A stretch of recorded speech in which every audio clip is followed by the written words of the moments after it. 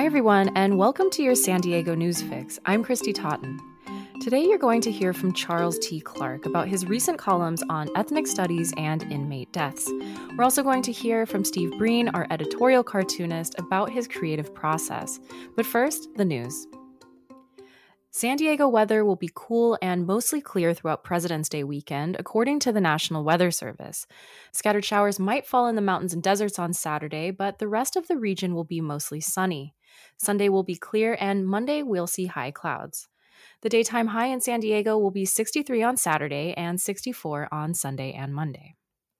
The county's newest vaccination superstation opened Friday morning at the Del Mar Fairgrounds. On the same day, a missed shipment of the vaccine raised concerns about a short supply in the county. The UC San Diego Health Superstation at Petco Park will deliver no vaccinations Sunday, Monday, and Tuesday, and appointments there will be automatically rescheduled. The state also announced that beginning March 15th, vaccinations will be available to more people, including those 64 and younger with cancer, obesity, and other underlying conditions.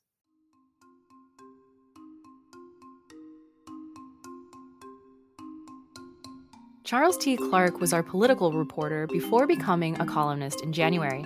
He now writes about how identity intersects with the news, and he also explores how the same facts can hold such different meanings for different people, and that theme came up in his writing this week. So Charlie, you are a new columnist at the Union Tribune. Congratulations. You had two columns this week, one about ethnic studies, the other about jail deaths, and I want to talk about both, but let's start with ethnic studies. To begin, what is the goal of ethnic studies, and who is behind the push for it to be taught in California public schools? Right. So, fundamentally, the goal of ethnic studies, well, there's a few different factors. One, it's to foster a more accurate understanding and more inclusive understanding of American history. Oftentimes, our history textbooks like to leave out key components, particularly as it relates to ethnic minorities and religious minorities, either by overlooking their contributions or just intentionally kind of avoiding talking about kind of the history of oppression that groups have faced in in the U.S. So that's certainly one component of it. The other thing that I heard come up quite a bit from ethnic studies professors and things is they've really been involved with this kind of movement to make it more broadly taught in California schools, is that it also helps foster empathy. In particular, it gives white students a better idea of how different groups, be it Black, Asian, Native American, Arab American, just all these different groups, give them a better understanding of the perspective that some of their fellow students are living with. And on the flip side of that, it also empowers minority students to really tap into their own history and share a bit more of their family stories and personal stories. I know one example that I saw come up was, Mexican American students talking about the Chicano-led walkouts, a few decades ago. And another one that I hear often is you think about Vietnamese Americans who, a lot of them second generation, whose parents fled, terror to get here, and kind of that part of U.S. history that we're not as aware of. Or, you look at something like Palestinian Americans. And I think very much in the U.S., we don't often see the Palestinian perspective, related to a lot of what's going on in the Middle East. So it's a really interesting way to kind of give people a broader perspective of what's going on. And can you talk about the history a little bit? How did California first come to consider teaching this in public schools? Oh, so it's a storied tale. I know there's ethnic studies professors and advocates who they've been on this for decades, right? So I don't want to gloss over what the work they've been putting on the ground. Now, for me, where I kind of entered the equation and where I think we're kind of at now is really kind of the push of the last 5 years or so, where you really saw this getting talked about in a different way. You saw legislators start getting involved.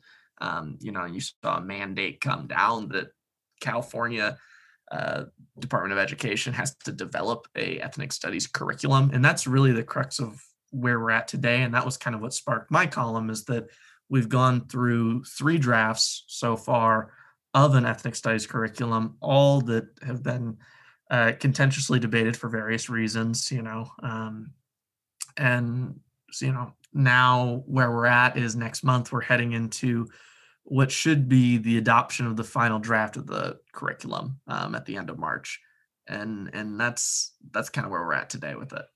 Yeah, again, it is in the news now. You wrote that the curriculum for high schools needs to be created by March 31st, but that process has been controversial. What are people concerned about?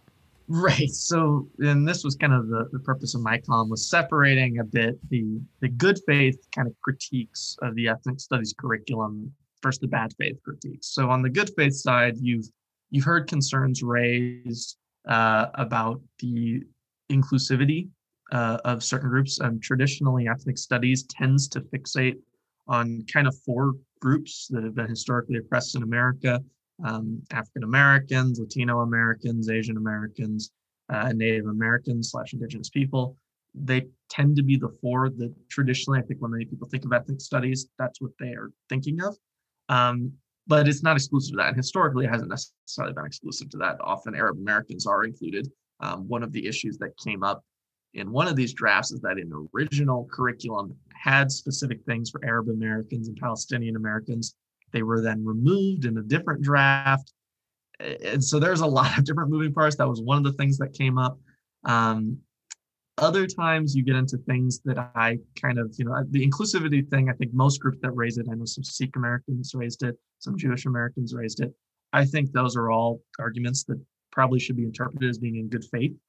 On the other side of that, though, there's no denying that there's some bad actors who don't actually have an interest in truly developing an ethnic studies curriculum. I think the simplest analogy I'd make for our listeners is they can think of something like Donald Trump's, 1776 commission, right? Where they really weren't interested in developing an accurate understanding of U.S. history. Instead, it was about pushing propaganda and kind of this American exceptionalism thing. And I think that has trickled into the ethnic studies debate, where you have some individual organizations and people, many of whom are pretty clever in that they try to present themselves as if they are experts in the field, who aggressively are actually working against it. So one of the groups that I didn't name by name intentionally because I didn't want to give them more airtime, but one of them that caught my eye was a group that is actually like celebrating that they're associated with an organization that was at the forefront of upholding California's ban on affirmative action. Inherently, if you believe in banning affirmative action so aggressively that you're out there advocating for it, you probably don't have the historical appreciation of why it was needed. And therefore, you're probably not the right people to be weighing in on whether ethnic studies should be taught or how it should be taught.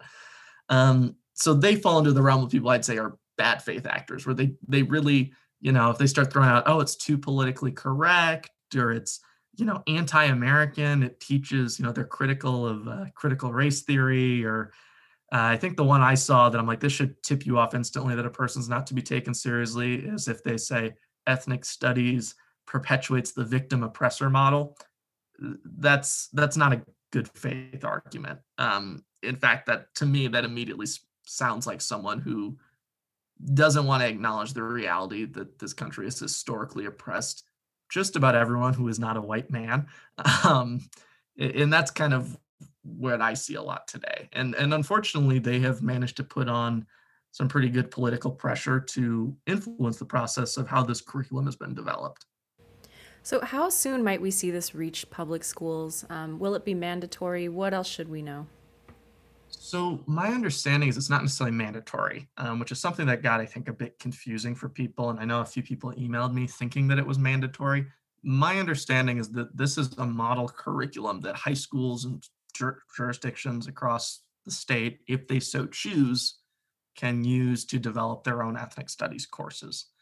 At this point, I don't think it's mandated. I know there's talk of, it may be mandated at this point at Cal State, at the university level. But as far as the high school level, the grade school level, I'm not aware of that, being something that's being discussed as of yet, or being discussed in a way where it really has momentum as of yet. Okay, we'll be watching.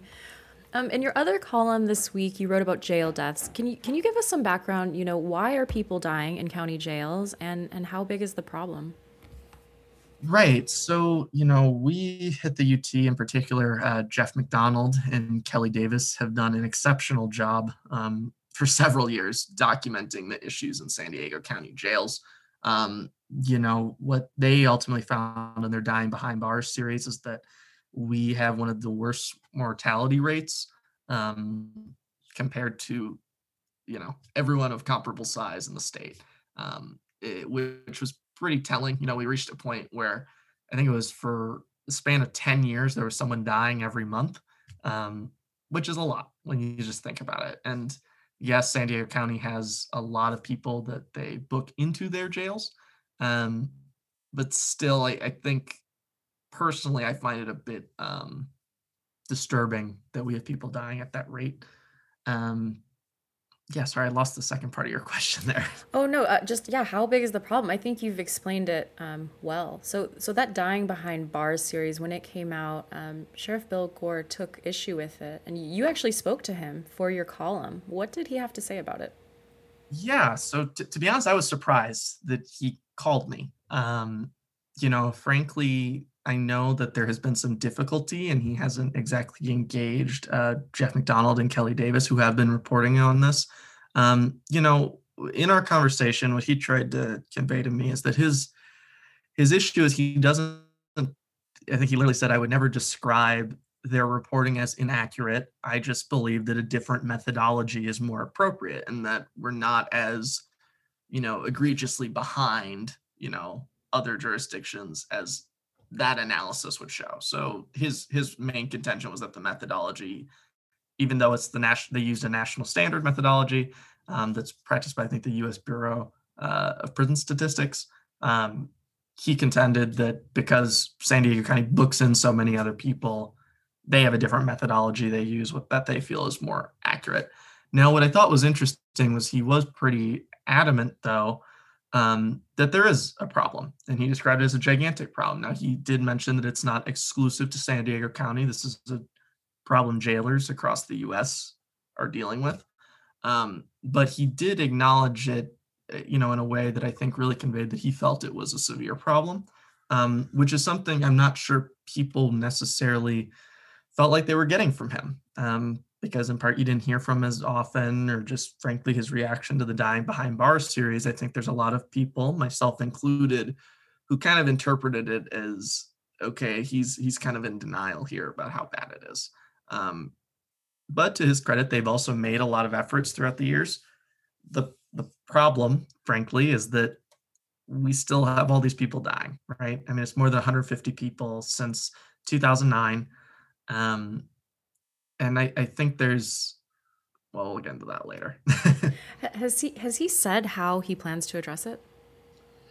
A bit. So, one thing, they've tried to implement different programs. They've tried to change their intake process. They tried to expand mental health clinicians' hours. I mean, he literally did send me a 3-page list of things they have done, in fairness to him. Again, the problem is, though, that the problem persists, right? And not only that, it continues to get worse and worse. Now, going forward, he did sound a bit optimistic, because I did ask him about, what's next here, right? Even if we say that our mortality data maybe is different than yours, there's still a lot of people dying and we have a problem, which he acknowledged. And one thing that he kind of said is he's very excited about the new board of supervisors, who have expressed an interest in really funding additional mental health clinicians and mental health nurses in county jails. He seemed pretty optimistic about that.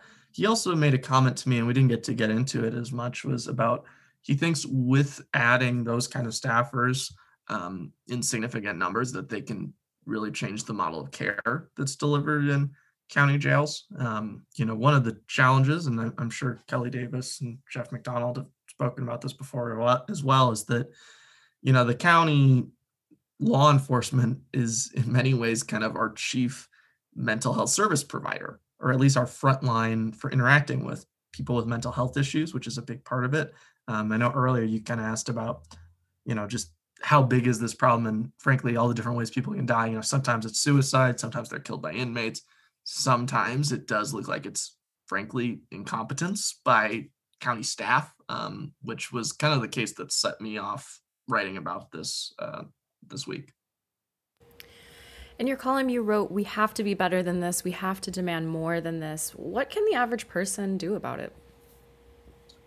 Right. So I think the chief thing I think of, is one, the power of the citizenry is at the ballot box, right?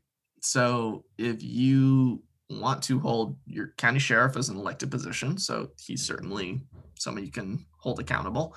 But also, frankly, your county supervisors, right? They oversee the county budget, which includes the sheriff department budget. If they really wanted to me, that's your way in to apply pressure to kind of force certain changes.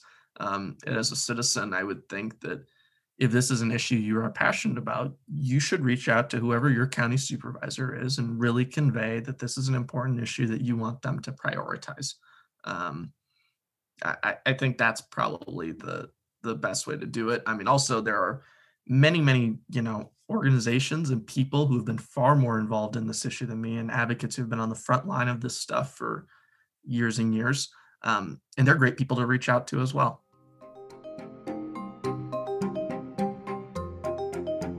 In journalism these days, it's rare to have a full-time editorial cartoonist on staff, and we're super fortunate to have Steve Breen. Steve has won Pulitzers for his funny and insightful reactions to the news, and he's not just a cartoonist, he's also the creator of children's books and shows. Steve and I talked about his job today over Zoom. Hi, Steve. Thanks for being here. My pleasure. So how does one become an editorial cartoonist? Oh, wow. Okay, we're starting from the very the beginning, the ground floor. We're going back. Yep. Okay. I guess there's a bunch of different ways. Usually it helps by being a good artist or good at drawing. That seems to kind of be the common denominator when you talk to cartoonists. And then I think you really have to have an interest in the news and current events. And I really think it helps to love culture too, movies, books, theater. I was a weird kid. I don't consider myself like an intellectual, but I've always kind of gravitated towards sophisticated culture stuff, so like I could tell you who George Gershwin was when I was a kid, and I knew or had a pretty good understanding of the plays of Shakespeare. I didn't know them all by heart, but I was familiar with them all, and I loved New Yorker cartoons when I was in junior high. And so I think that I just kind of have a natural gift, or not, gift is the wrong word. I guess it's just kind of a natural gravitation towards the arts and culture. And so anyway, so my point in saying all that is it's helped me over the years because I incorporate all that stuff into my cartoons. Can we talk about your creative process? I just wonder, how do you come up with this stuff? And especially because you do have to come up with so many ideas. Yeah, well, again, getting back to how we're created and how we're made, I think our brains are a little warped, maybe. I think it's a combination of our brains are warped as cartoonists, so we see the world in a different way. And then we kind of have trained our brains to meet these deadlines over the years, right? So the creative process is still mysterious, and I think a lot of creators will say that, because a song idea, you'll hear these great songwriters that can come to you in a dream, like Paul McCartney's Yesterday, or it could come to you when you've spent 9 hours in the studio trying to force something, and then suddenly, this piano riff evolves into a song. So it's kind of like that with cartooning. You just don't know. Like I'll get these ideas when I'm driving in the car, and boom, it's just a caption, a play on words. And that's the cartoon. That's 90% of the cartoon. All I have to do is just kind of draw an interesting image to accompany that creative, clever caption. Or, like the other day with that Trump cartoon, I knew I wanted to use Trump's own words against him. So you've got to fight like hell or else you won't have a country anymore. That's not something you say to a bunch of people who are fired up and ready to do damage, right? Because that's going to incite them. So that's bad. And I think he was guilty of inciting those rioters. So I wanted to say that he was guilty. So I pulled out the letters GUILTY from those words and kind of made them like fall off and put them on the ground. You have to see it. But that was another approach, you know? So it depends on the day and the topic, you know? Mm-hmm. So yeah, the creative process is really fun and interesting. And I love talking about it with other creative people too. Another common thing is taking breaks. I notice a lot of people I talk to say, if you can't come up with something, take a break, come back to it. That works for me too. Exercise. The days I exercise, I think my blood is flowing and my brain is working. Mm-hmm. I seem to come up with better cartoons on those days. Well, thank you. Thank you for sharing your secrets with us. I think that I'm going to be a better cartoonist for this. I'm sorry, I'm being so long-winded. You're going to have to edit these. No, this is really great. Well, you know, another thing that you do, so you're drawing these commentaries on the news, but we do a caption contest every week, and I always enjoy seeing those because they're just so off the wall. So is that different? You know, so like, in one hand, you're constantly commenting on the news, but then like, how do you come up with a caption contest? Right. Thank you. Caption contest, incredibly fun. From a creative standpoint, because I don't have to be funny. That's the job of the creators, or the caption writers rather. Mm-hmm. And we have so many in our readership, so many clever people who send stuff in, including young people. So it's really neat to see what people are going to come up with based on this weird drawing. With editorial cartoons, there's a pressure on you to be funny and clever every day, right? With this, you just have to be silly, or you just have to be maybe interesting is the word. And that's pretty easy to do. I guess some days I get stuck and I can't come up with things because you don't want to lead people towards a punchline. You want to create a piece of art that's really open to interpretation. So you're using a different part of your brain than the editorial cartoon. But I just find it fun because the pressure is off. I don't have to be funny or clever. To see Steve's work, go to SanDiegoUnionTribune.com/opinion and click on the Steve Breen tab at the top. He's got some great work up this week, including an homage to Schoolhouse Rock that I absolutely love. I'm your host, Christy Totten, and the Newsfix will be back Monday. Thanks for listening.